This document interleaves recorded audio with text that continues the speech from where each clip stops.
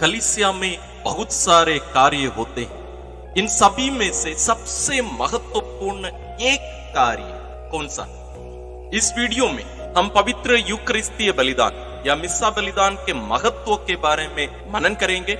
इसके अंतर्गत हम देखेंगे कि पवित्र मिस्सा बलिदान क्यों सबसे महत्वपूर्ण एक कार्य है और पवित्र यूकरिस्तीय बलिदान में हमें प्रारंभिक विधि से लेकर पूरे मिस्सा बलिदान में क्यों सहभागी होना जरूरी है और सहभागी होने का अर्थ क्या होता है। देखने सुनने केवल नहीं बल्कि सहभागी होने का अर्थ क्या होता है। और प्रारंभिक कलीसिया में एक गैर कैथोलिक व्यक्ति को मिस्सा बलिदान के समय वहां उपस्थित होने क्यों नहीं दिया जाता था और परम प्रसाद शब्द का उपयोग हमें क्यों नहीं करना चाहिए और पवित्र कम्युनियन का अर्थ क्या होता है। हम कुछ संतों की शिक्षा और उनके जीवन से हम समझेंगे और इसके साथ साथ संतों का जीवन क्यों महत्वपूर्ण है वास्तव में हमारे लिए। इसके साथ और दो बातें हम मनन करेंगे, वो है स्मरण करने का अर्थ क्या होता है। हम बाइबल में इस शब्द को बार बार पढ़ते हैं, सुनते हैं, लेकिन इसका वास्तविक अर्थ स्मरण, इसका वास्तविक अर्थ क्या होता है जिसको पवित्र यूकरिस्तीय बलिदान में प्रयोग किया जाता है। यानी 2000 साल पहले की जो घटना घटी, उन सभी घटनाओं को आज जो हमारे सामने ईश्वर वर्तमान बनाते हैं, उसका अर्थ वास्तव में क्या होता है। और केवल 2-3 लोग भी पवित्र यूकरिस्तीय बलिदान में सहभागी होने जाएं, फिर भी वहां कैसे संपूर्ण कलीसिया उपस्थित होती है। इनके साथ और एक बात मैं जोड़ना चाहूंगा, वो है मिस्सा बलिदान में ऐसी कुछ प्रार्थनाएं हैं और गीत हैं जिसको हम बदल नहीं सकते। ये कौन से और क्यों नहीं बदलना चाहिए? ऐसी बहुत सारी बातों को कुछ उदाहरणों के साथ, कुछ प्रैक्टिकल टिप्स के साथ हम आज इस वीडियो में मनन करेंगे। तो आप पूरा वीडियो देखिए ताकि आप पूरा समझने पाए। ये हमारे जीवन के लिए सबसे महत्वपूर्ण। तो आइए हम प्रारंभ करते हैं। कलीसिया के सारे कार्य एक तरफ, जैसे अभी रिट्रीट कर रहे हैं, क्रूस का रास्ता करते हैं, बहुत सारे हम जो भी अन्य कार्य करते हैं वो सबको एक तरफ और एक मिस्सा बलिदान एक तरफ। कौन सा ज्यादा महत्वपूर्ण और शक्तिशाली है? कलीसिया के सारे कार्य एक तरफ और एक मिस्सा बलिदान एक तरफ। वो साप्ताहिक मिस्सा बलिदान भी क्यों ना हो, दोनों में से कौन ज्यादा वजनदार है? पवित्र मिस्सा बलिदान। ध्यान में रखिए, हम जीवन भर रिट्रीट में भाग लेते रहें, उपवास विनती करते रहें, उससे ज्यादा शक्तिशाली है एक पवित्र यूकरिस्तीय बलिदान। इसको हम ध्यान में रखें। और आप यूकरिस्तीय बलिदान शुरू होने के बाद में आकर मिस्सा बलिदान में सहभागी नहीं हो सकते हैं। आपको प्रवेश भजन के पहले आना है, उसके बाद आप आकर उसमें प्रवेश नहीं कर सकते हैं। हमें इन सबको पास्का भोज के संदर्भ में देखना है। जो पास्का भोज में सहभागी होते थे उनको पहले से ही आकर उपस्थित रहना रहता है। ये विधान है, इसलिए यीशु कहते हैं नूतन विधान का मेरा रक्त है। नूतन विधान एक विधान है। ये अभी हमारे पास उतना समय नहीं, इसलिए इसको मैं थोड़ा सा छोटा करके बता रहा हूं। लेकिन मिस्सा बलिदान में आप प्रारंभिक विधि या प्रवेश गान के बाद में आकर, हम कब आते हैं? पाठ पढ़ते समय, प्रवचन के बाद, चढ़ावा के समय, और सीधा जाते हैं कम्युनियन लेने के लिए भी। अब नहीं कर सकते हैं। हमें शुरू से लेकर आखिर तक उसमें सहभागी होना अनिवार्य है। हर कार्य में उसमें सहभागी होना अनिवार्य है। सहभागी होना अनिवार्य है। हम मिस्सा में सहभागी होने के लिए क्या क्या शब्दों का प्रयोग करते हैं? मैं मिस्सा सुनने जा रहा हूं, बोलते हैं ना। मैं मिस्सा देखने जा रहा हूं। और फादर क्या करते हैं? मिस्सा, और फादर मिस्सा डालते हैं। नहीं बोलते हैं? बोलते हैं कि नहीं है? बोलते हैं। फादर मिस्सा डाल रहे हैं, ऊपर से जैसे बोतल को डाल रहे हैं, फादर मिस्सा डाल रहे हैं, तो मैं भी बोतल डाल रहा हूं। बोतल डालते समय भी तो कुछ दिखाई दे रहा है, डालते समय तो दिखाई दे रहा ना बोतल, तो मैं उसको देखते रहता हूं और सुनता भी हूं ना, आवाज तो आएगी। तो यही होता है यहां। ना तो मिस्सा बलिदान फादर डालते हैं और ना हम मिस्सा बलिदान सुन सकते हैं, ना मिस्सा बलिदान देख सकते हैं। मिस्सा बलिदान चढ़ाया जाता है, बलि चढ़ाया जाना है, बलि चढ़ती है। और हम देखने नहीं आ रहे हैं, सुनने नहीं आ रहे हैं, सहभागी होने आ रहे हैं। प्रारंभिक कलीसिया में और ये सब अभी अभी आया है, ये सब ना भी पूरा खिचड़ी बना के रख दे हम लोग। अन्यथा बिना बपतिस्मा प्राप्त किया एक व्यक्ति मिस्सा बलिदान के समय चर्च में उपस्थित नहीं रह सकता था। मिस्सा बलिदान केवल एक बपतिस्मा प्राप्त व्यक्ति ही मिस्सा बलिदान में सहभागी हो सकता था। लेकिन आजकल कुछ गैर क्रिस्तीय लोग हमारे चर्च में उपस्थित हो जाएं मिस्सा बलिदान के समय, हम खुश हो जाते हैं। क्यों? केवल एक बपतिस्मा प्राप्त व्यक्ति ही मिस्सा बलिदान में वास्तव में सहभागी होना चाहिए। क्यों? क्योंकि मिस्सा बलिदान कौन चढ़ाता है? कौन चढ़ाता है? फादर चढ़ाते हैं? नहीं, फिर कौन चढ़ाता है? आप लोग चढ़ाते हैं? यीशु चढ़ाते हैं। वास्तव में यीशु का बलिदान है, वही है महायाजक, एकलौता महायाजक, एक ही महायाजक है, वो स्वयं प्रभु यीशु हैं। लेकिन आप और मैं कौन है? उस महायाजक के अंग हैं, उनके शरीर के अंग हैं। हम कलीसिया हैं, कलीसिया प्रभु यीशु का शरीर है। तो हम उनके शरीर के अंग होने के नाते हम यहां उस शीर्ष के साथ उपस्थित हैं यहां। तो यदि यीशु मिस्सा बलिदान चढ़ा रहे हैं तो हम उनके शरीर के अंग क्या करना चाहिए? हमें भी अपने आप को बलि चढ़ाना चाहिए। इसलिए मैं चढ़ावा के समय गाना बंद करवाया और आप लोगों को बोला। और मैंने देखा है कि कुछ लोग, भले मैं यहाँ ऐसे नहीं देख रहा था, कुछ लोगों को मैंने देखा घुटने टेके उस समय। इधर सामने कुछ लोग जो बैठे थे घुटने टेके थे। जितना हो सके ना ये सब गाना सब कम कम करके रखिए और सहभागी होइए वहां क्या हो रहा है बोल के। चढ़ावा के समय हमें देना है। जब तक मैं चढ़ावा में अपने आप को नहीं दे रहा हूं, मैं उस बलिदान में सहभागी नहीं हो रहा हूं। इसलिए मिस्सा में वास्तव में रोटी और दाखरस यहां लोगों के बीच में से ले जाना रहता है। चढ़ावा में वो एक प्रतीक है, लेकिन उसके साथ हमें पूर्ण रूप से देना रहता है। क्योंकि चढ़ावा में यदि मैं अपने आप को नहीं चढ़ाया हूं, मैं कम्युनियन में सहभागी नहीं हो सकता। कम्युनियन क्या होता है? दो लोगों का एक होना। कौन कौन? यीशु और मैं एक हो जाते हैं कम्युनियन में, इसलिए उसको कम्युनियन बोलते हैं। इसलिए वो परम प्रसाद सब बंद कर दीजिए। मिस्सा ग्रंथ खोल के देखिए, वो वहां कहीं भी आपको परम प्रसाद नहीं मिलेगा। वो कम्युनियन है और इसको हिंदी में हम अनुवाद नहीं कर सकते हैं। दो लोगों का एक होना, यीशु मेरे साथ एक हो जाते हैं। और एक महान संत ने कहा है, मोम का 2 टुकड़ा ले लीजिए, इन दोनों टुकड़े को कैसे हम एक कर सकते हैं? पिघला के ना। दोनों टुकड़ा को आप पिघला दीजिए और एक ही बर्तन में डाल दीजिए, दोनों एक हो जाएंगे। मान लीजिए उनमें से एक को मैं पिघला दे रहा हूं, एक को ऐसे ही रखा हूं, क्या ये दोनों एक हो सकेंगे? हो सकेंगे? नहीं हो सकेंगे। उसी प्रकार है कम्युनियन। यदि मैं कम्युनियन के पहले जो चढ़ावा के समय यदि मैं अपने आप को नहीं दिया हूं तो क्या होगा? मैं उस मोम के तरह हूं जो नहीं पिघलाया गया है। यीशु अपने आप को दे रहे हैं, बलि चढ़ा दिए हैं, वो अपने आप को पिघला दिए हैं, वो मेरे ऊपर अपने आप को डालेंगे।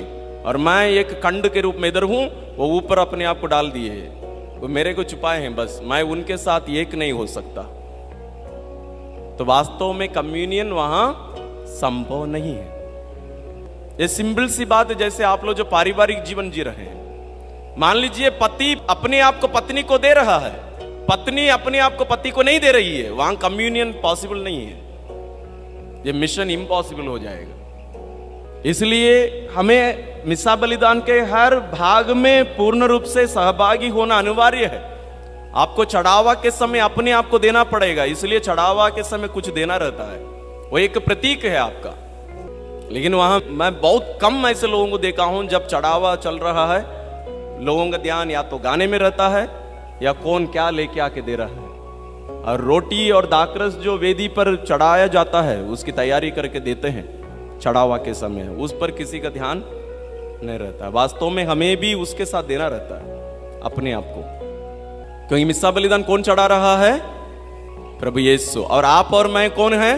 उनके शरीर के अंग हैं, कलीसिया के अंग हैं। मतलब हम हर एक को उसमें सहभागी होना है।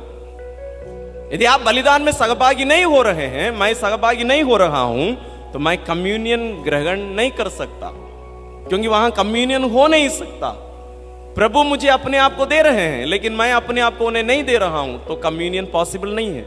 इस मोम को ध्यान में रखिए, मोम का जो उदाहरण मैं दे रहा था, संत जॉन क्रिसोस्टम ये उदाहरण दिए थे। मैं और प्रभु मोम के दो टुकड़ों के समान हैं।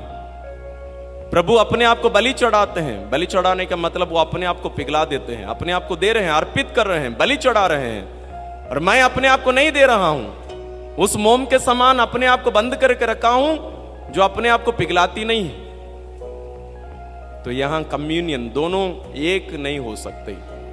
इसलिए संत पादरे पियो, संत पादरे पियो, कोई संतों के बारे में सुने हैं? ये महान संत हैं पिछले सदी के, संत पादरे पियो। स्टिग्माटा सुने हैं? स्टिग्माटा 5 घाव यीशु के घाव पाए लोग, संत लोग कुछ लोग हैं। कोई दूसरा एक संत का नाम बताइए। कोई संत जिनको यीशु के दुख भोग का जो 5 घाव हैं उनको उनके शरीर में मिला हो, ऐसे कोई संत हैं? संत पादरे पियो एक है, मैं दे दिया। और एक संत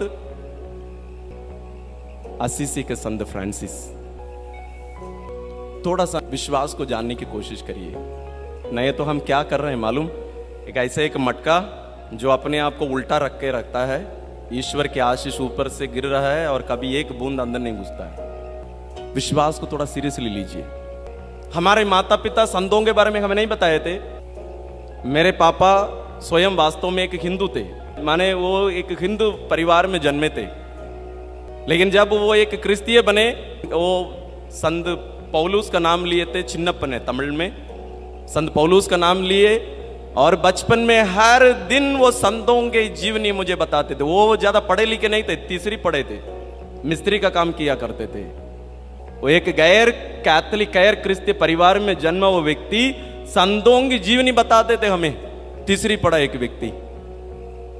हम हमारे बच्चों को आप आईएएस बनाइए, आईपीएस बनाइए, कोई फर्क नहीं पड़ेगा। दुनिया से जाते समय ना सब नंगे आए नंगे गए बोल के, जैसे अय्यूब कहते हैं, हम ऐसे ही जाएंगे। एक भिखारी भी वैसे ही मरेगा। वो आप हम जितने भी बड़ा ऑफिसर क्यों ना हो, हम भी वैसे ही मरेंगे, उसी मिट्टी में जाएंगे, प्रक्रिया वही रहेगी।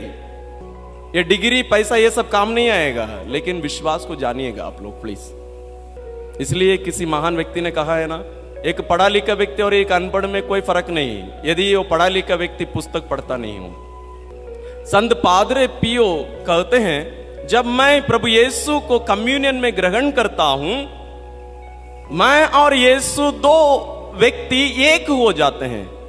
और अब यदि हम दो एक हो गए हैं, एक शरीर में कितने दिल होने चाहिए? एक शरीर में 2 दिल होने हैं कि एक दिल होना है? एक। तो वे कहते हैं वहां केवल यीशु का हृदय रह जाता है। मैं और यीशु कम्युनियन में एक हो जाते हैं और इस एक शरीर में एक ही हृदय रह जाता है। वो मेरा नहीं, प्रभु यीशु का हृदय है। आप लोग यूट्यूब में जाइए, संत पादरे पियो लिखना। वो मिस्सा बलिदान चढ़ाते समय में भी उनके हाथ में ऐसे पट्टी बंधे रहते हैं। कभी कभी उनके 5 घाव उनके शरीर में आए हैं, दोनों हाथ। जैसे प्रभु यीशु के शरीर में 5 घाव हैं, वैसे ही उनके शरीर में, असीसी के संत फ्रांसिस के शरीर में भी ऐसे आया करता था। मेरे प्रिय भाई और बहनों, ईश्वर हमें अपने आप को पूर्ण रूप से हमारे हाथ में दिए हैं। यहां कोई नाटक नहीं चलता है। मिस्सा बलिदान के समय प्रभु यीशु का संपूर्ण जीवन 2000 साल पहले ही इस दुनिया में जो जीवन यीशु जिए, वो जीवन यहां वर्तमान बना दिया जाता है। आपके लिए और मेरे लिए वर्तमान बनाया जाता है। मेरी स्मृति में किया करो। स्मृति हिब्रू भाषा के अनुसार, इब्रानी भाषा के अनुसार स्मृति, स्मरण करना, इसका अर्थ होता है वर्तमान बनाना। पास्का भोज के समय इसलिए उनको हर पास्का भोज के समय बलि चढ़ाना रहता था। उन लोग याद करके बैठे नहीं रहते थे।